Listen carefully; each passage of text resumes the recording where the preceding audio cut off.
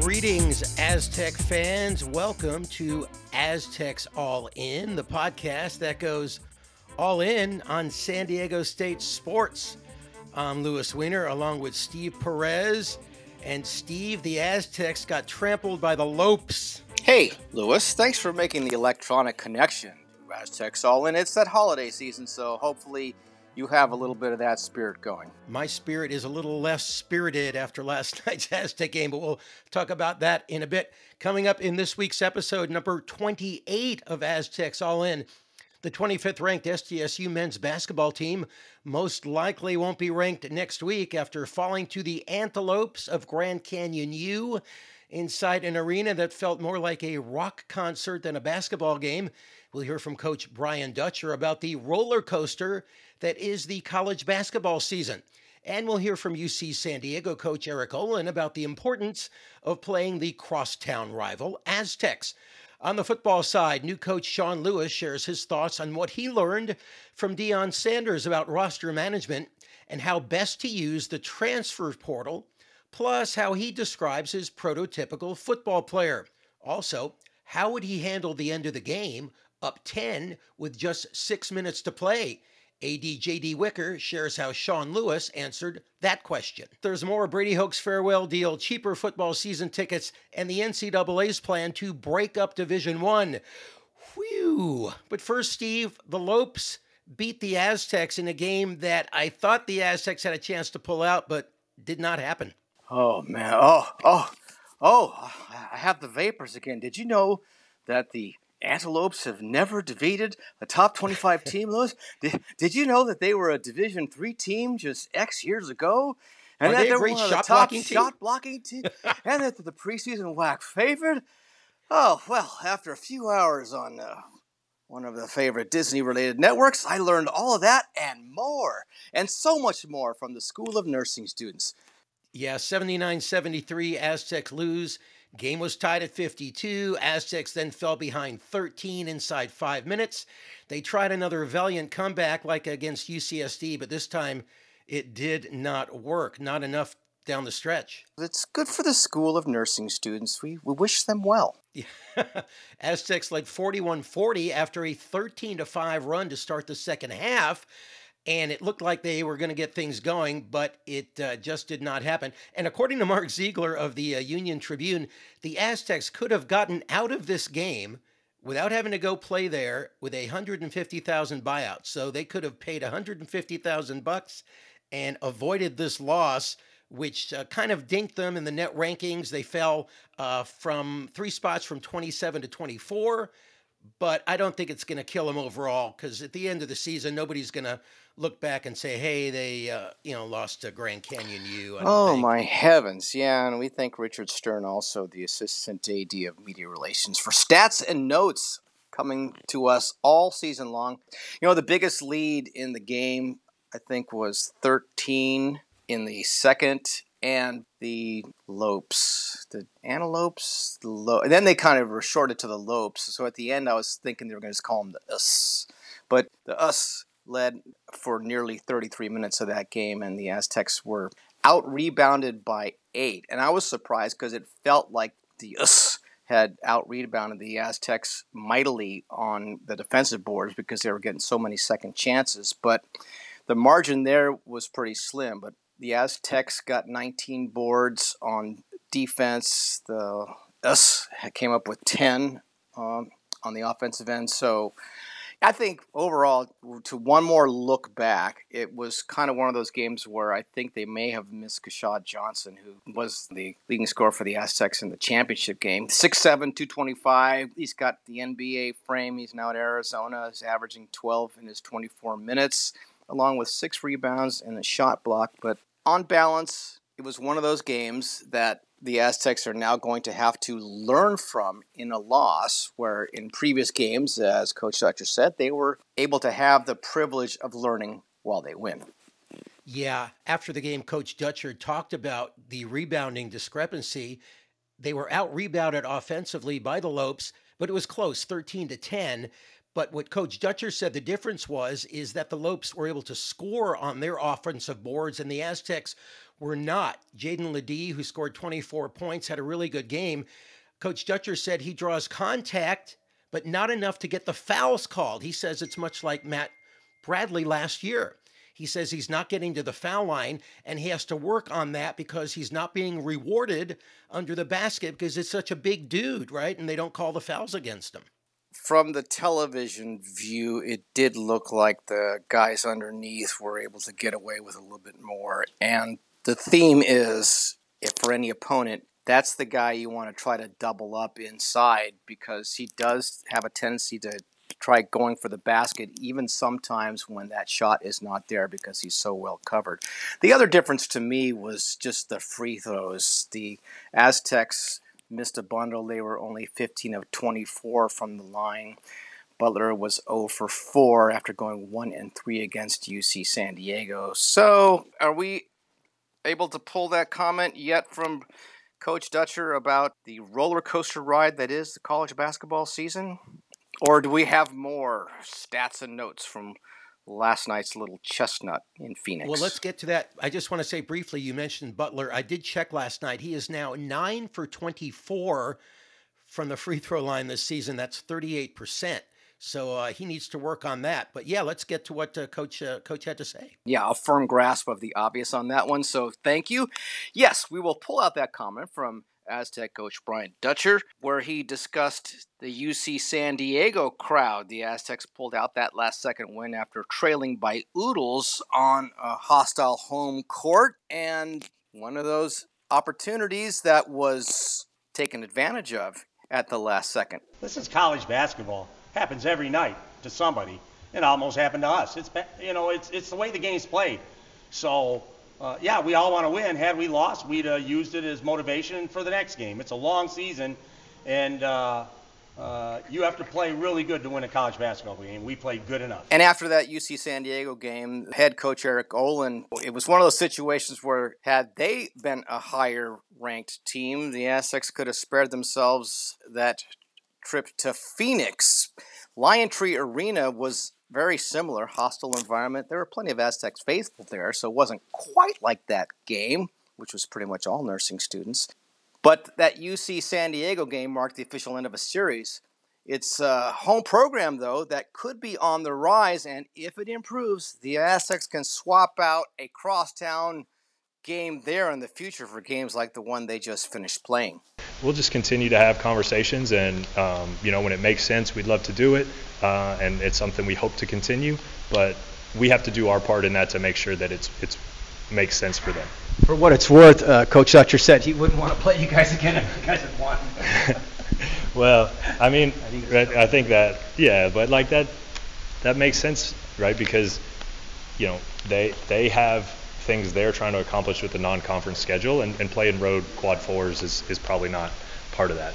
But if we can do our part and improve our team to where it makes sense for them to schedule us, and they don't have to travel to get the kind of quality game that could be right down the street. So we're going to work really hard to improve and hopefully do our part to maybe create this opportunity again. But earlier in the season, I mean, everybody who is hyperventilating over this loss in the overall scheme of things, it really matters how the Aztecs played down the end. And they do have a history of improving as the season wears on, and they are going to have to in this situation. Well said, Steve. I agree with you completely. Aztecs play at home against UC Irvine this Saturday, and then next week is the big game up at Gonzaga. So the Aztecs can make everybody forget about this one if they can pull out a big win up in Washington against Gonzaga. So we shall see how that goes. That should be a fun game to watch. Fun and exciting, Steve. Isn't that what we always say? Nice thing about being at home, the Aztecs are 8-3 there against UC Irvine. In the series, they are 12-7 all time. And if they can go through this next tough stretch, winning 2 of 3 with Stanford also on deck, including Gonzaga, then we go on, and that's the nice thing about college basketball, which is, as Dutcher has said earlier, it's a roller coaster, and it kind of takes me back to a recent trip I made to Knott's Berry Farm, where I'm walking in, meeting a buddy of mine who loves roller coasters, and the first one I'm looking at going, there's no way I'm going on that. It was freaking all entirely of wood, and it felt like it was going to fall apart at any time. But I went on it, and yeah, it was fun and exciting. I'm glad you found it fun and exciting. Steve, let's move on to Aztec football, where the new coach is making some news.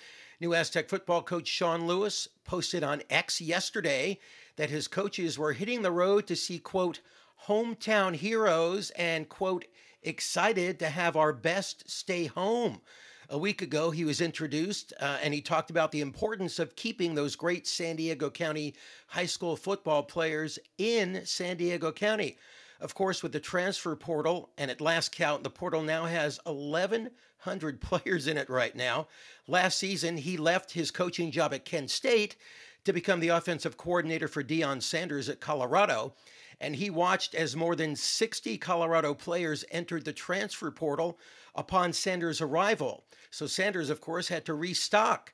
Last week, when the coach was introduced, he was asked what he learned about roster construction from Coach Sanders. Yeah, I mean, again, there's lots of lessons learned from Coach in terms of roster management. I think everyone has a different style and a different perspective on that. There's going to be a time and a place where you need to go to the portal and you need to be able to supplement your roster in different areas, so that you can maximize that, because that's one of the talent acquisition buckets that's available there, along like junior colleges and obviously the high school. But for me, and again, maybe it's my background as being a high school coach, to where I think the most value and the most bang for your buck that you're going to get is be able to establish a relationship with a high school player, get to know them and their family and their sphere of influence that's around them, what's important to them, and then being able to prove to them and show to them that this is the best spot for them and where they're going to grow, and so that they can entrust in you their career that basically in essence is what they're giving to you, right, when they decide to come to you, right? So we're gonna grow them from within, right? And then we got to do a great job with those bonds and that relationship and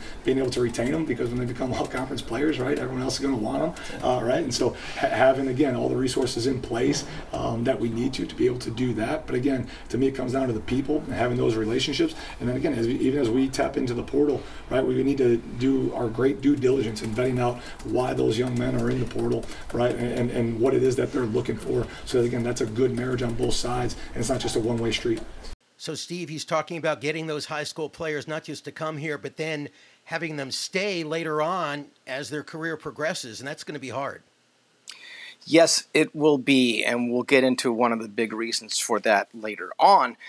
But it was an interesting availability there inside the locker room, and we do know that Coach Prime had a lot of reality-based stuff, so people were curious at that time about how much more open and available this new regime would be. And Lewis talked about that, and hey, I also got a chance to get a question in there edgewise, which is kind of related to the last comment. There are some places that are still very sacred, that, to where our locker room and the places that the people of the organization earn the right to be in, those will be sacred, right? Because we want this to be very, very inclusive for all, and it will be, but it's going to be exclusive only for the people that can, uphold the high standards day in and day out. And so there, to me, there's some sacred spaces that we're going to protect. So this is our last time in here? No, that's not what I'm saying. What is the prototypical Sean Lewis player recruit potential? What do you? How much time you guys got?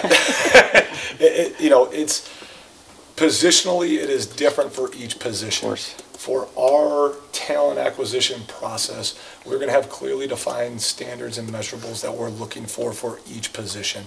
The thing that we will not compromise on is our person profile, okay?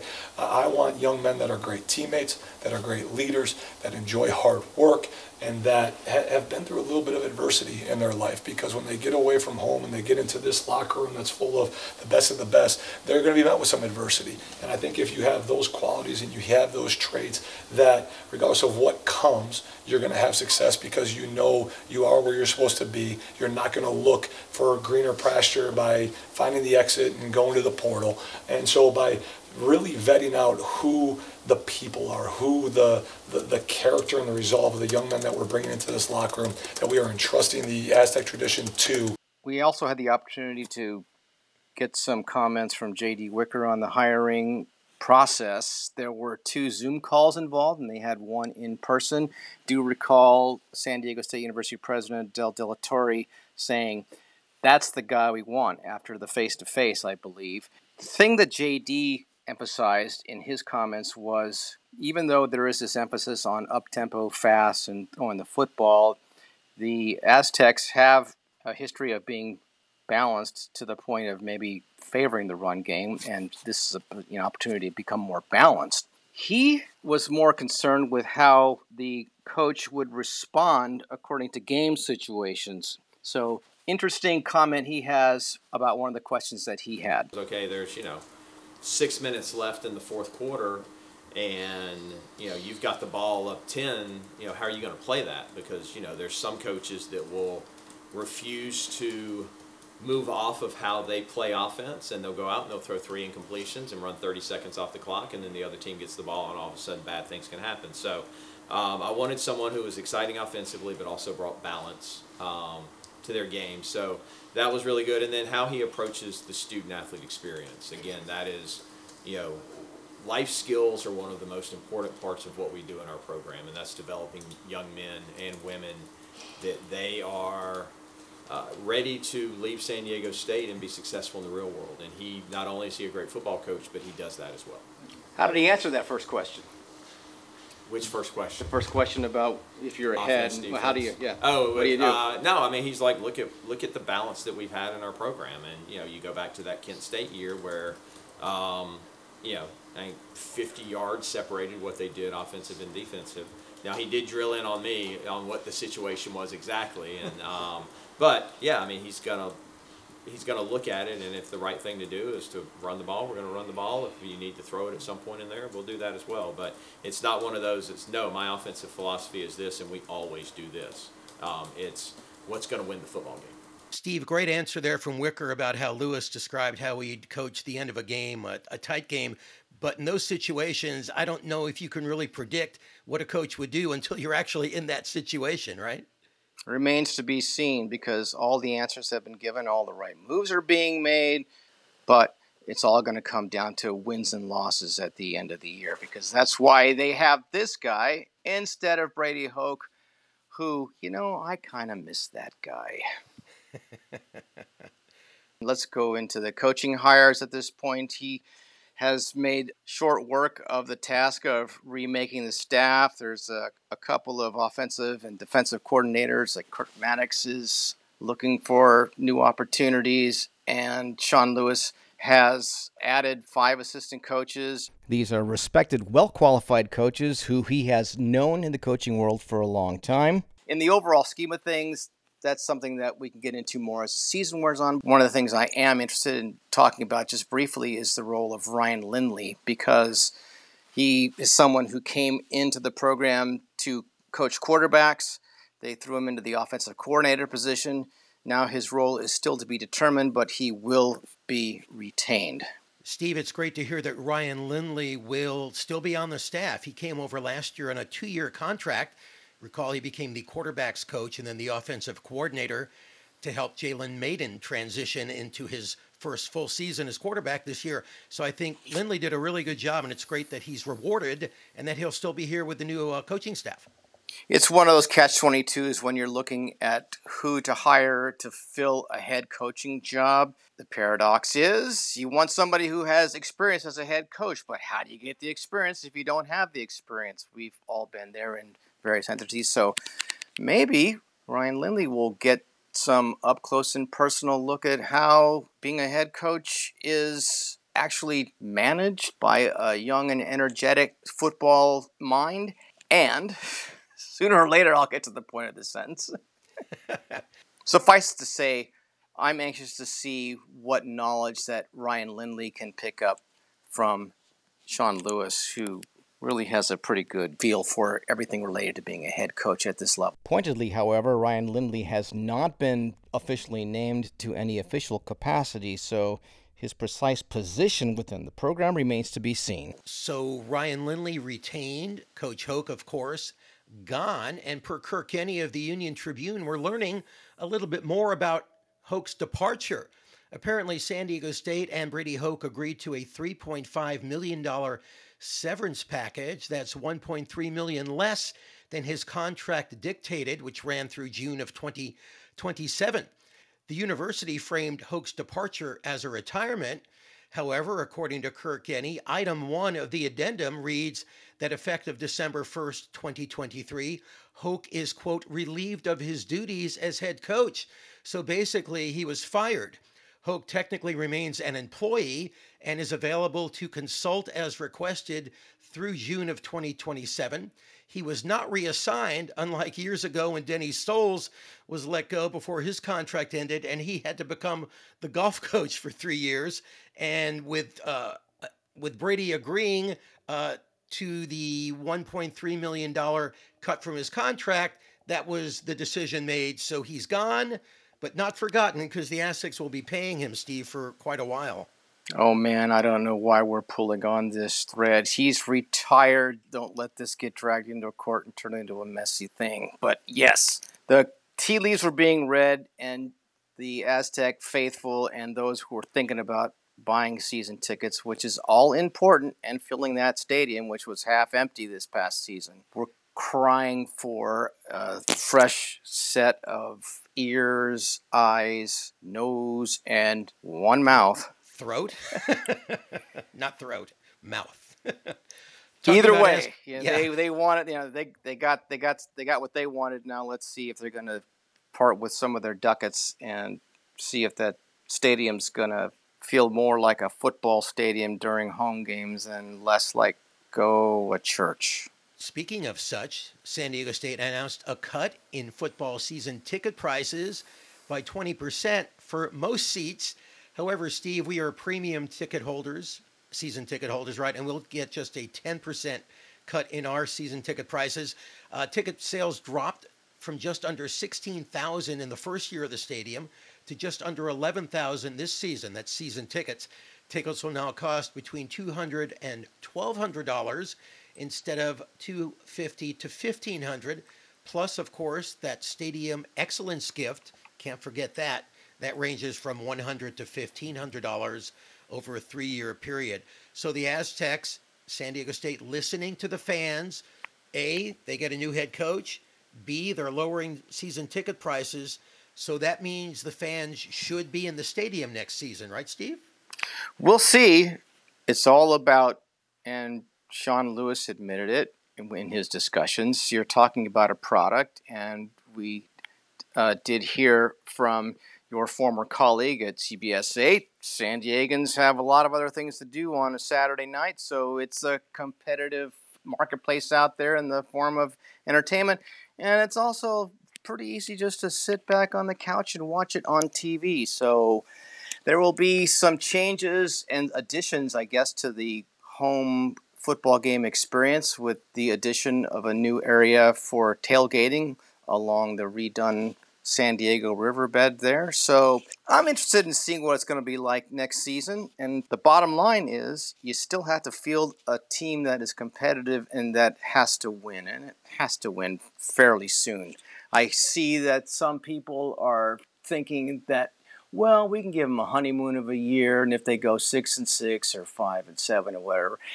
You've made a pretty big move at a pretty tumultuous time in the sports marketplace in college football. And the Aztecs do have the benefit of owning that property, so they are blessed now with a revenue stream from all the different events that they can generate revenue from coming into that stadium. So they have the resources, they have the person in place. Can they get the players in, and can the coaches they are bringing in coach them up? That's all stuff that's still to be seen. Yeah, it will be interesting to see how many fans come to game one. Yes, there'll be a new coach, new players, but the Aztecs announced yesterday that the season opener will be August 31st against Texas A&M Commerce, not the regular Texas A&M, Texas A&M Commerce. So we'll see. I'm guessing that's that team isn't highly ranked or well known about. So we'll have to see how the fans come out to watch that one. Well, it beats bringing in an NFL quarterback of the future and getting the tar beat out of you by some team from somewhere in the Midwest. Where was it? Eastern Illinois. It's Jimmy happened. Garoppolo, yeah, we lost Yeah. that game. But yeah, one more comment about the whole Snapdragon Stadium and the last couple of years of Aztecs football, and that is this. They knew it was coming. They did a pretty good job of getting the measure passed to grant ownership of that area to San Diego State University. So they own it. They own everything that emanates from that area. So everybody involved in that knows they have a task to fulfill and that the expectations are high. I personally am less than enchanted with the performance on the football field over the last couple of years in this new stadium. But it's also football, so I realize it's a game and we should all be enjoying it as well. Well, we do enjoy it when we're there, but it's better when they win. Oh, no, Always it's more fun and exciting if they win. fun and Now, if exciting. it's just one of those fun and exciting games and they lose, well, you know. Well, before we go, I know you wanted to talk a little bit about the NCAA possibilities of splitting up Division One into the haves and the no, it's already haves and have-nots, but Right. even more so, huh?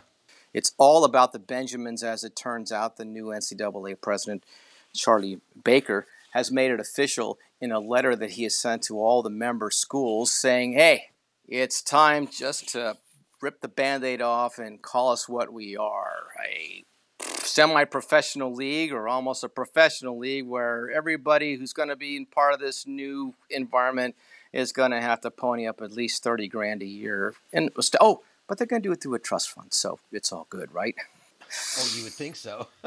Anyways, this will enable Division I schools to offer what are described as unlimited educational benefits and also enter directly into that name, image, and likeness deal with the athletes. And this probably is going to be debated, but it sounds like something that your big money schools are already behind because there has been the Greek chorus from some of the big money schools like Ohio State saying, oh boy, what a great idea this is.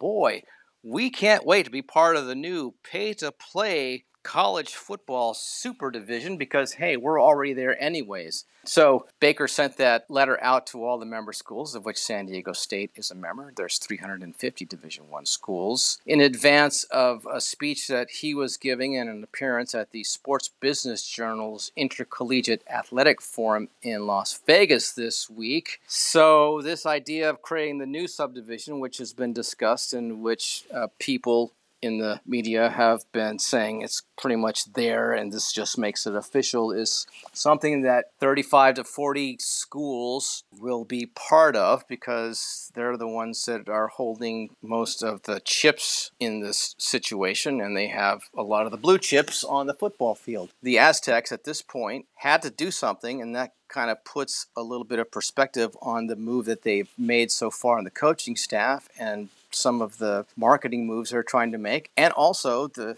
ticket price shift because they were also responding to one of the laws of supply and demand in economics. They had plenty of supply, there just wasn't enough demand, so they're trying to stimulate demand by making changes on the football field while also answering to the marketplace by getting those tickets down. It's one of those situations where we're just going to have to see it all plays out. And holy smokes, it's one of those Chinese curses. May you live in interesting times. Yeah, the Aztecs, I think you're right. They looked ahead toward this happening by hiring Sean Lewis and hoping he can get that offense in gear. There's going to be more, changes in conferences, right? Everything that happened this summer with the Aztecs not getting into the Pac-12 and all those teams moving to the Big Ten and the Big 12, that's going to happen again. And with this new, subdivision grouping that they're talking about with schools, they'll have to pay $30,000, at least half of that payment to athletes. Who can afford that, right? So I think San Diego State is trying to make sure that when things do transition, that they're going to have a high-flying product with football and basketball, that they can be a part of that at some point. Yeah, and look at the disparity in athletics budgets, because in that letter, Baker said they can range in Division One from $5 million to $250 million a year. There's 59 schools spending over $100 million, another 32 spending over $50 million. You put the Aztecs in that other 32, so they are either gonna have to figure out a way to get a quality product for their money and also gradually over time increase it and become part of that $100 million annually club, or the reverse happens. Nothing stays the same. Well, we shall see how this all is handled over the next year or so with the NCAA and the haves and the have-nots. Oh, yeah, just to throw in one more note about that, they have not officially, because all the schools, it hasn't been adequately explained to me how this whole process works. Is it a fait accompli, or is there going to be some sort of a formal vote? Everybody has to weigh in. The San Diego State University athletics director and its institution itself has yet to officially weigh in one way or the other on this proposal. So they are probably reading over the fine print, weighing their options, and talking to their fellow members of the Mountain West to see how they're going to respond. The one thing in the Mountain West's advantage, or in its favor in all of this, is they are part of that new expanded 12-game championship playoff. So they will have the opportunity to perhaps generate some more revenue, but got to win to get to that game and win it first. Yeah, and with that new agreement, they'll be playing Washington State and Oregon State. Hopefully that will be something that helps move the Aztecs further toward the haves, away from the have-nots. And we're all about that because we are Aztecs All In, which I think we pretty much exhausted the possibilities so far, unless you have anything else you'd like to throw in there, Lewis, at the end. Just want to be generous and in that holiday spirit. I think we've said all we need to say. We've had a chock full of information in this episode. Okay, we will talk to you again sometime soon, and hopefully it'll be not too long after the Aztecs take on UC Irvine at Viejas. So, with that, we will say thank you for checking us out on Aztecs All In. And if you want to keep up or connect with the Aztecs All In podcast, you can follow us on the X at Aztecs_all_in. Man, did you hear what Elon Musk said? Whoops, that's a whole other topic entirely. You can send us email too at aztecsallin@gmail.com. We are Aztecs All In, and we will visit again soon.